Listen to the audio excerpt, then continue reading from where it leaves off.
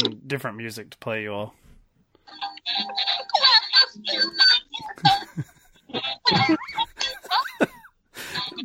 I'll tell you what, it's no wonder Josh has been angrier on these last few episodes. You don't even know, really. Certain songs stuck in your head. On that note, I've got something for you two that I forgot to play. It's a little Kid Cudi action there, Josh, for you. Oh, nice. I wanted your reaction to it.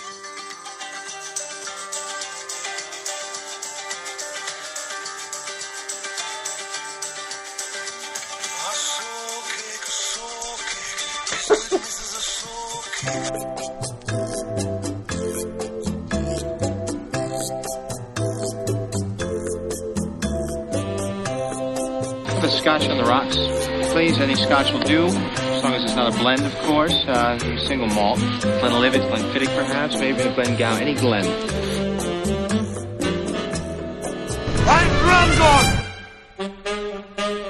I'm thirsty. I want a beer. What about you? You want a beer? Just a drink. A martini, shaken, not stirred. All right, so welcome to yet another Christmas episode of Sober Cinema. And as with most anniversaries of Christmas films, they release on early November weekends. This time we go back 3 years to November 13th, 2015, when Love the Coopers was the top-grossing new release.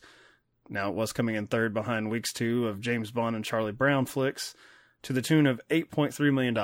This family holiday comedy, starring Diane Keaton and John Goodman, would go on to gross $42 million on a $24 million budget, for what I suppose would be a modest success.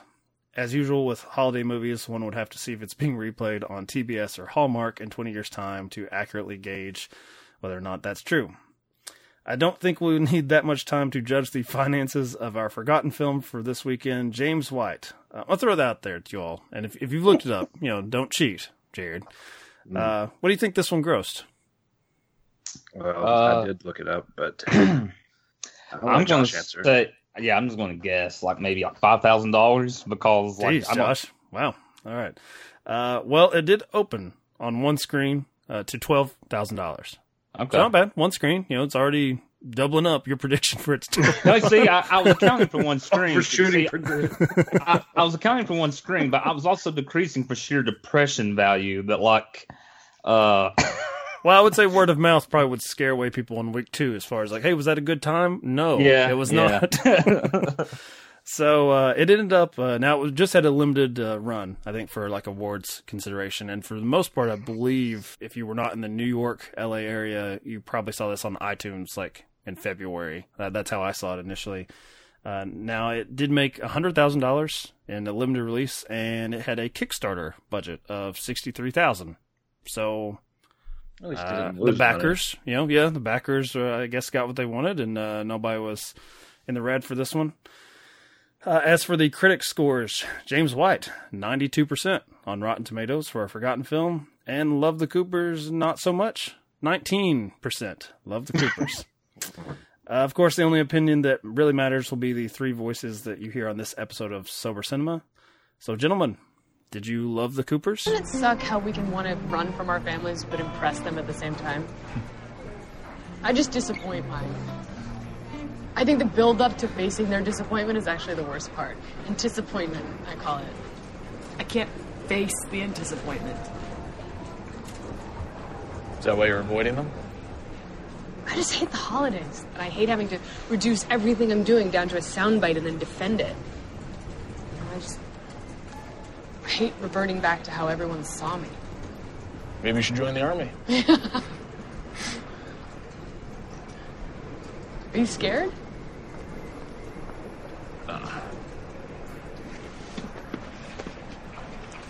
Here.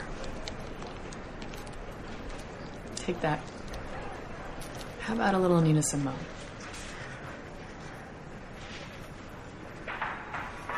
Josh, explain this massive box office success that I know everyone's already seen, but if they've not, what is this movie? Well, I'm really kind of shocked that this is the popular movie of that week because tell you what, I don't remember a lot about it. Yeah, if you look at certain weekends, I even, like, because I think to myself, I'm just being a jackass to these two. I set up Love the Coopers as some sensation. And then I look, I'm like, no, as far as new movies, this was the number one choice for people. Sure, yeah. That is a little surprising. Yeah, so as you stated earlier, it stars John Goodman and Diane Keaton as the patriarch and matriarch of said Cooper family. And it's pretty much like your standard, almost holiday anthology film of intertwining stories, but only with this one, it does revolve around like several generations of the Cooper family. So it's all based on different family members and where they're at going into the holiday season. So Love Actually, if everyone was related, if every pretty much, yeah. And some of them are connected in ways that you don't really know how until the story progresses a little bit. But that's the that's the general gist. Cherry on top, you get Steve Martin narrating as Rags the dog. How dare you? That's a major spoiler, sir. They don't give away until the last line. Even, I mean, I guess it is a spoiler, but it's one of those things I'm like, wait, was that supposed to be a big reveal? This is, I thought we just all assumed this is the dog's voice, because when he starts talking, we're looking at the dog. And it's like the last line, and it's like, even me, the Cooper dog. I'm like, yes, we get it. Oh, shit, it's a dog! Not that changes anything about what you just saw. I was like, everything is... This changes my opinion of this film totally. It was the dog the entire time. A little creepier, maybe, with his commentary on his family, but still. Well, doesn't he talk about himself in third person? Because at one point, the dog's like, yes. And then, what's his name, starts eating uncontrollably to deal with like his own Rags emotions. Or whatever? Yeah, Rags starts... It's like, okay, little third person from the dog. That's I didn't know if they were actually trying to trick you, or if they just decided we need an ending, and they just changed it up, whereas Steve Martin was just supposed to be this sort of omniscient, sort of godlike fairy tale presence, and then they're like, no, make him the dog, because that's we needed like a look who's talking moment here. So Josh, alluded this being, actually I don't know where Nasty Hellcat falls on Love Actually, so if this is like an attempt at something like that, which is now like, it is very much like a Christmas favorite at this point. Do you even like those type of movies? Yeah, I like the, trying to remember what the season's for, sort of sentimentality type of movies. But shout out to Hyro, who is so disappointed in you right now. I'm sorry. He's probably Hyro. hate tweeting you at this very moment. I hear about it every episode. I Love the Coopers was definitely the opposite. It was, man, how many different directions and how much sentimentality do you really need in a film? Like, go with one story, go with two stories. Like, it was just all over the place. And here's a question: is there one story that stands out that could be its own movie if they got rid of all the other characters? I think if you just focused on John Goodman and Diane Keaton, if you would just like focus on that and then have the other, secondary characters around it showing why they're kind of like a strained marriage, instead of giving like everything is given like main story attention in this film, in my opinion. Even Timothée Chalamet, Josh. Even Timothée. I was so split on what to feel, because it's like on the one hand I hate him,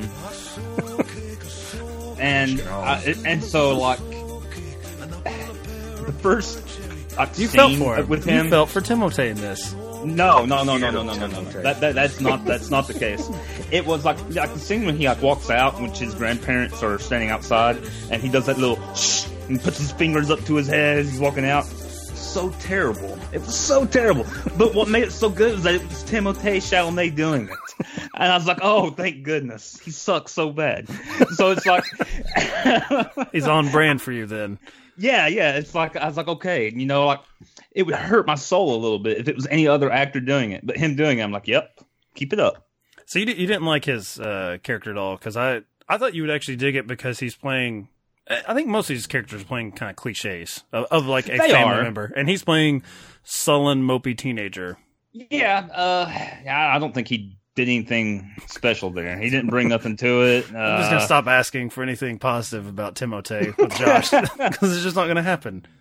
I mean, you know what? I would give him an honest chance if it honestly impressed me, but it didn't. So you were saying, like, would any of these stories stand out on their own for like their own movie? And I think Timotei's story and Ed Helms are probably the most basic. Like, there's just nothing there. They're just kind of there to progress certain beats and certain emotional beats for what the characters are going through. And I don't think they would really carry any type of story on their own. A newly separated / divorced man, and like still being a father, unemployed, that, you know, looking for a job. I mean, I'm not saying there's not a story there, but I mean, we've really seen that type of story probably and many times. Timotei, so you have no sympathy, right? No sympathy. Yeah, I hate him. Now, so like Jared mentioned, we have Diane Keaton and John Goodman's characters, and they're trying to approach the holidays with kind of keeping a lid on the fact that they're going to divorce, and because they want to have one last Christmas with everybody just thinking everything's happy and good.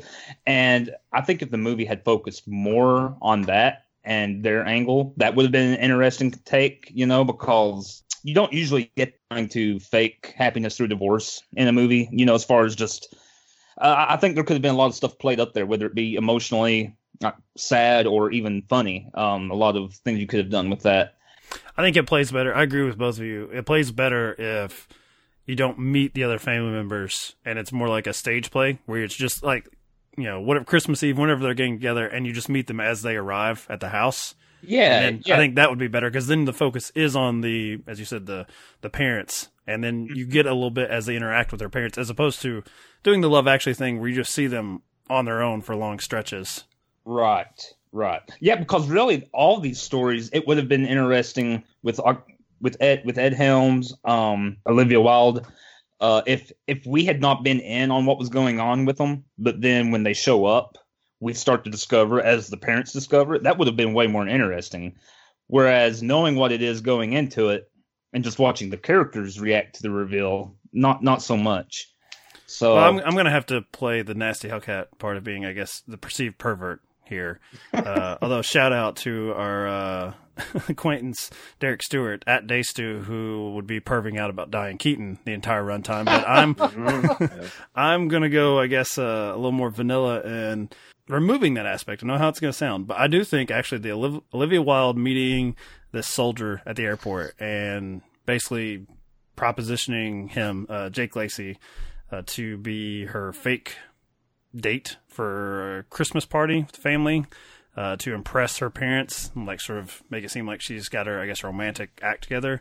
Yeah. I actually like their chemistry. If you're going to treat this like a rom-com, I think they're pretty fine together because it's something kind of rare where you're seeing two people on complete opposite spectrum of politics, and yet they never really agitate me. I actually like seeing both of them together, sort of bantering back and forth.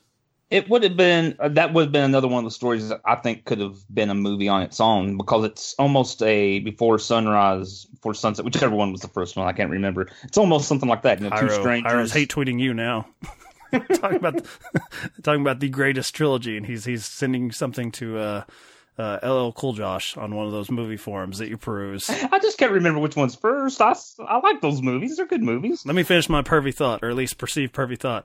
I also like the Amanda Seyfried, Alan Arkin. Oh, yes. With the older sort of cantankerous man that comes in the diner, and they have this bond over like old movies and sort of life advice.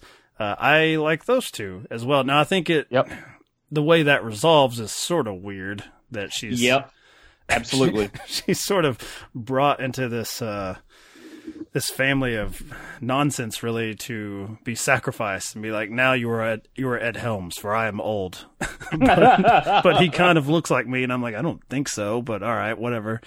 I like those two separate storylines. I despise the Marissa Tomei counseling the gay black cop something awful in this movie. I think that brings it to a crashing halt every time, and I don't find her amusing. And I like Marissa Tomei, not as much as Josh from our Before the Devil Knows You're Dead episode, but I'm sorry, you're getting her mixed up with the other Aunt May.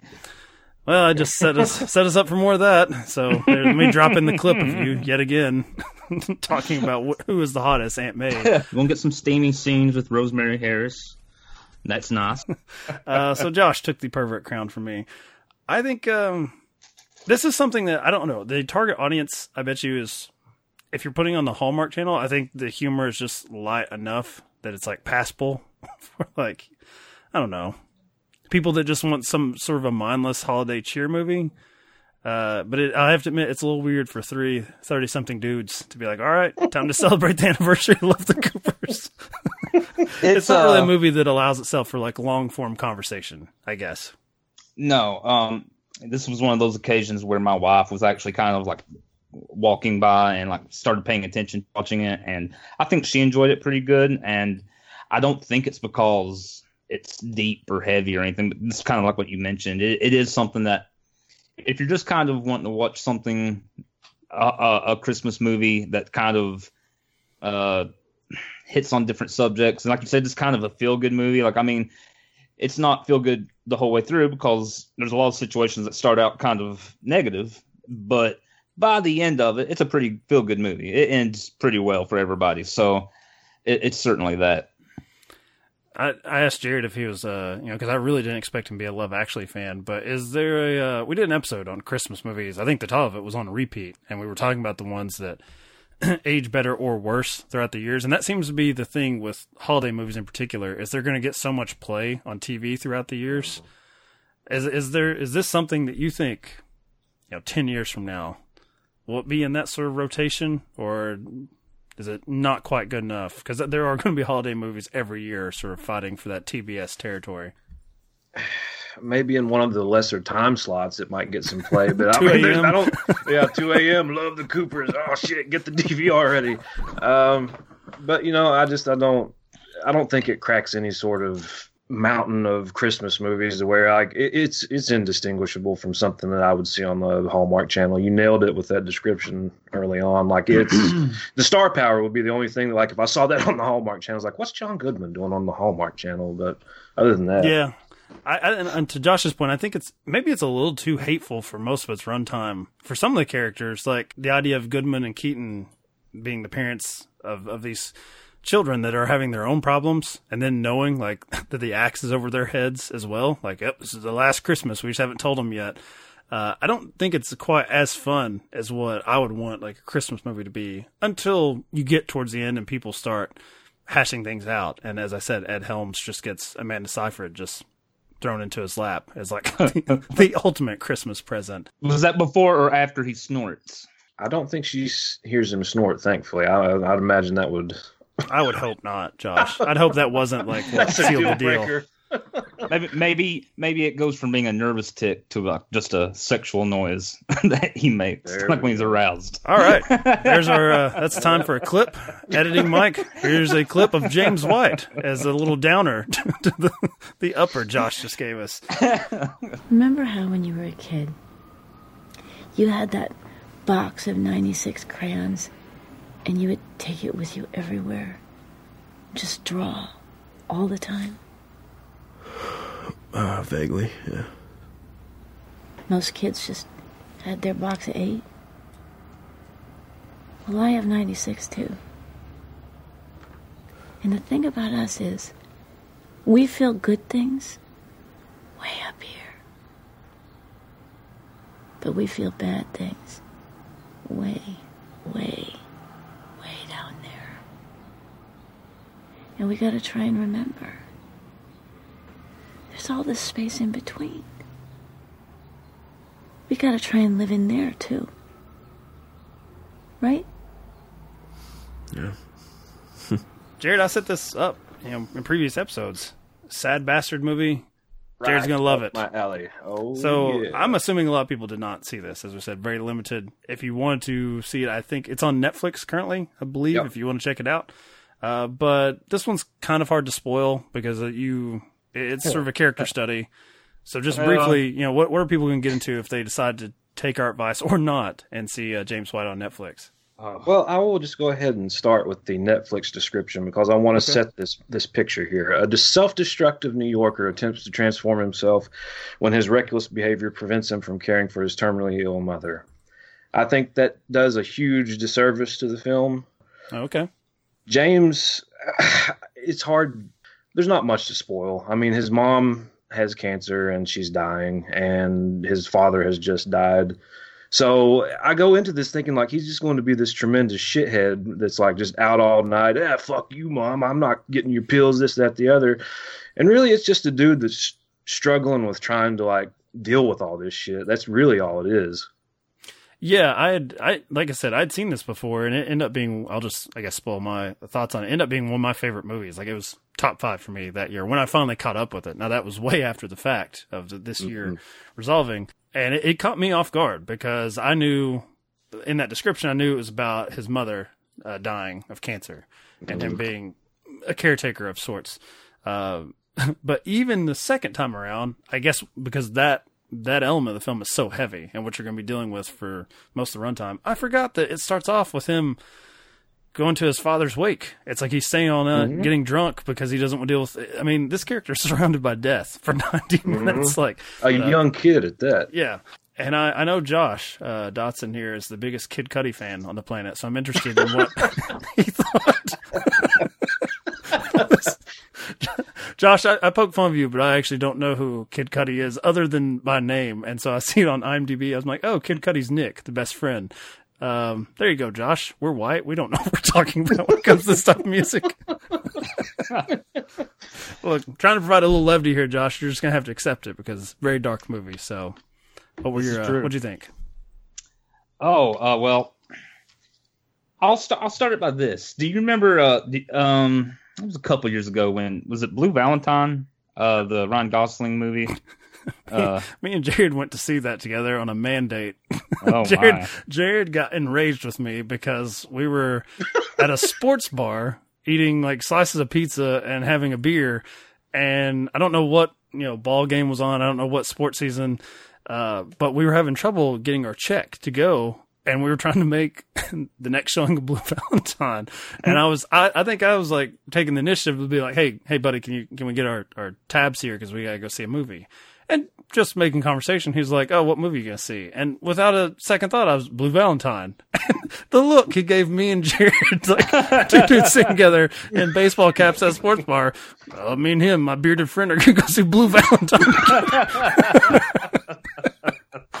Ridiculous. But you know what? I wanted to go back to that guy and say, hey, that was a hell of a movie. I mean, not fun, but great. So, all right. Sorry, Josh. Go ahead. With that imagery of me and Jared on the date for Blue Valentine.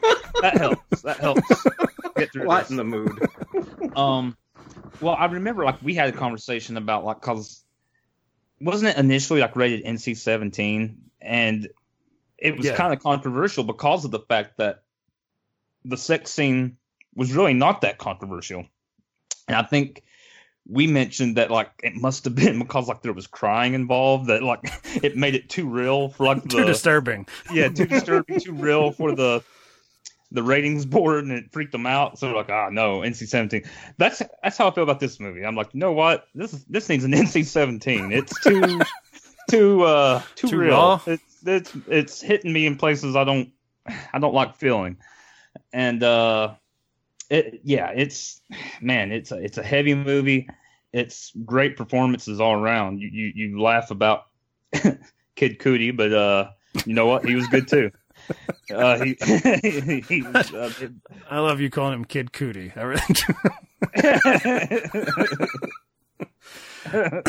I think I sort of have a bias against these type of movies because I really like films that deal with, I guess, just self-destructive men. And there's a lot of classic ones. Like, I don't know if either one of you have seen this Paul Newman movie called HUD, where he's this, like, he's like this, he's going to inherit this farm, and his dad has made money in cattle, and he's an alcoholic, a ladies' man, and sort of self-destructive, and has a bad relationship. So there's all these sort of iconic screen roles, in particular of men boozing up. I mean, Don Draper, Mad Men, is a more recent one, where it's guys who, they're handsome. It seems like they should have everything like together, and then you're going to watch these guys screw it up. And I could see James White being too much for people because of the situation. In this case, it's not just a rich guy blowing money on booze or womanizing. It's at home. He's got his dying mother, and he cares very much for her. But it's almost, like you said, it's almost too much for him to handle. Like, he has to go out and get drunk to like sort of forget his pain momentarily, but then he feels incredibly bad about what he just did and is apologizing the next moment, and he comes back to watch his mom die in front of him. This is not one that was ever meant to, set the world on fire. And it's kind of like Before the Devil Knows You're Dead without a heist, as far as like the way I feel like I'm explaining to people. I'm like, yeah, as I'm saying this, how much all the things I like about it, I know listeners, I can almost hear their voices like, yeah, I'm not going to watch that. Yep. Not going to line that up for Saturday night. But I do think they're doing a disservice because Chris Rabbitt is so good in this movie. He's excellent as the main character. That's really the thing to hang your hat on with this movie is that, I mean, it's well directed and everything, but it's the performances because, yeah, it's not a story you want to sit through. I really do not want to ever watch this movie again. Except for when he slaps the high school kid. It's like Sasson. I thought you would love that. That was pretty nice. That was pretty cool. Keep in mind, our hero here, James White, played by Chris Rabbitt, is dating a high school girl when he very well should be out of that range, that age range. And when Kid Cootie, as you call him, calls him out on it, he's like, yeah, so what? Like, yeah, I know. And so these other high school brats come up to him and try to challenge him and smacks him right across the face. That's it. It doesn't even escalate further than that. It's just a completely demeaning smack. I think maybe I'm bringing people back to it. Maybe the people who think, oh, that's too depressing, maybe they're coming back to it. I don't know. So, Jared, I'm glad. So you really dug this then. This is like does this sit in the sort of the sad bastard Hall of Fame with something like Blue Valentine? Yeah, because it's like you said, it's just done so well. Like everything about it is really, it looks great. The one thing that kind of threw me at first is you get so many tight like shots on James White himself. Like I was like, I don't know if I'm going to enjoy this movie. You can smell the booze, man. You can. I see the booze, but I've been there, James. That opening scene, man, it's right there on his face, and he's like at a club with, it's raving, and he's got like a hoodie on. He's got a drink, and his face is just saturated with sweat. Brings his own music too. Goes to a loud earbuds, club, but yeah, listening to music through earbuds as music is pounding. I mean, instant like torture. You're just instantly like too close, too much. So you said something about like love the Coopers as far as it's something you can get into because it's going to be worth all the bickering among the family. Because with it being a Christmas movie, you have it in the back of your mind. They're going to come back together.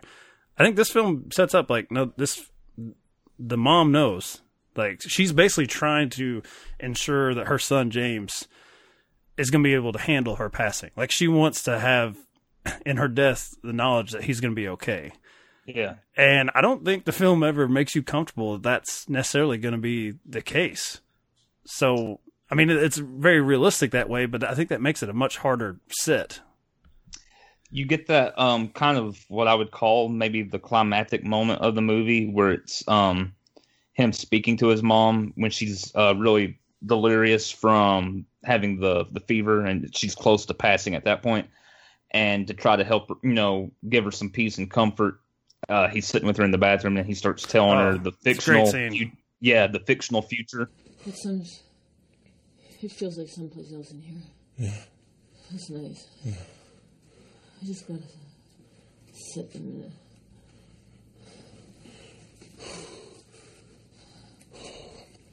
Close your eyes. Take a deep breath in. Exhale all the negative out. Deep breath. Push it all out. Cancer's gone. You beat it.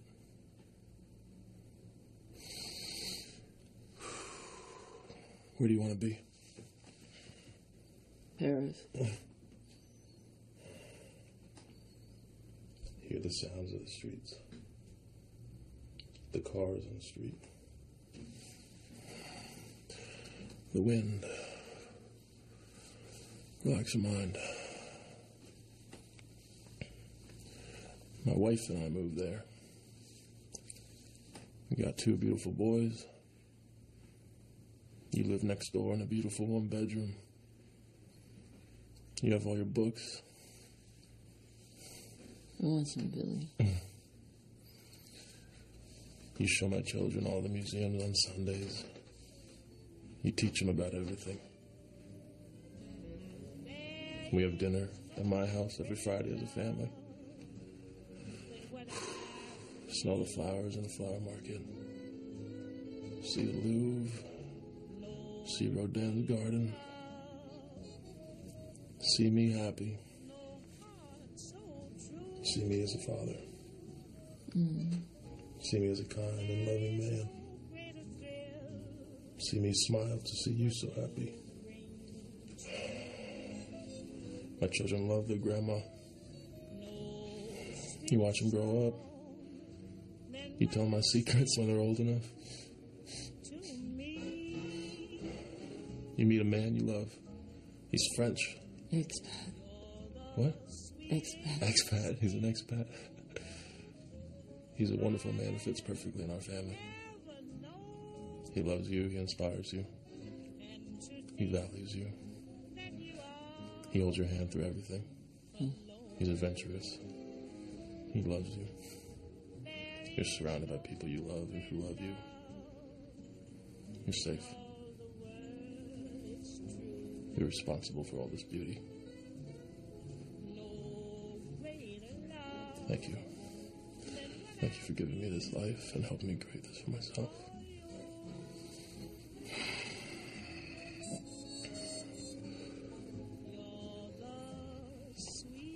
You want to try getting up? No. I just want to stay here. And so you get a glimpse of like the fact that he knows what he needs to be and what he needs to do and the type of life he should be living, but he's still fighting, you know, whatever demons he's fighting or growing up. And maybe really, it's just too young. Maybe it's just too young for all this to have happened to him. Well, really. it's certainly more than Ron Livingston's character, who I really liked in the movie. What little bit he was also in. a great scene he's got with him. Yeah.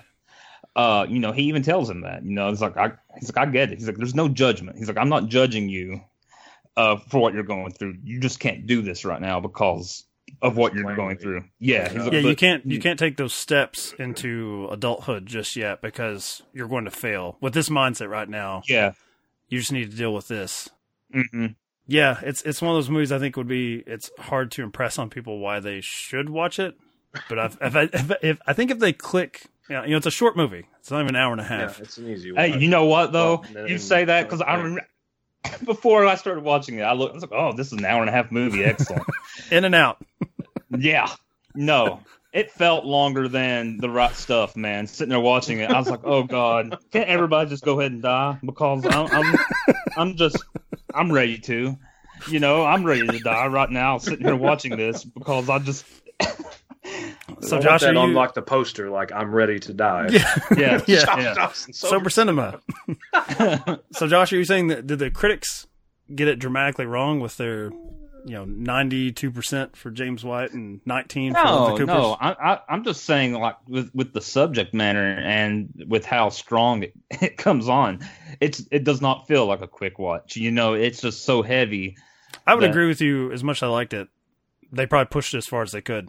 I don't think you can do 2 hours. It's exhausting. It's exhausting. It is so taxing watching it. And I'm not even saying like I wasn't even like sitting there like boohooing or anything. I mean, there's certain movies that pull it out of me, but like you still just get that gut wrenching feeling watching it. You're just a pit in your stomach the whole time. Or like this is just I feel bad for these people. I just feel so bad for everybody involved. Did you feel bad for Jared knowing that he was probably tearing up, having a cry? I figured Jared was like. Probably partying because he felt like somebody had it worse than him. Jared, you did not drink while you were watching James White, right? No, I made the mistake of I woke up early and watched it before work one morning. So that was how my day started, sir. I didn't get around to telling you, but yeah. Well, Josh, work can't be that bad. Listeners of Sober Cinema, we have a winner this episode. It's all been worth it to know that Jared got up one morning and was like, well, before I go clock in for 8 to 10 hours, let's see what's going on in James White's world. Oh, no. Oh, no. Did you do the same for Love the Coopers, or was that a post-work? No, that was a post-work, okay. Yeah. But and you still like James White more, so that's pretty strong. Yeah. Okay. It's one of those, like, this is technically great. It's amazing. Thanks. I never want to watch it again, like Josh said. Like, it's to be consumed once, and then I can't ever see a reason to rewatch it. I would say if your Bears get to the Super Bowl and lose, that's the time to double down and watch something like James White. I almost needed James White during the World Series a couple years ago. Okay, yeah. But instead, you end up having like a Love the Cooper style ending with Steve Martin and the dog. All worked out. Very white dancing, yes. Shout out to all the Cleveland Indian fans out there. All right, so I think that's it for this episode, and I think we're gonna play one of Josh's favorite artists as we wrap this one up. Kid Cudi. Kid Cudi.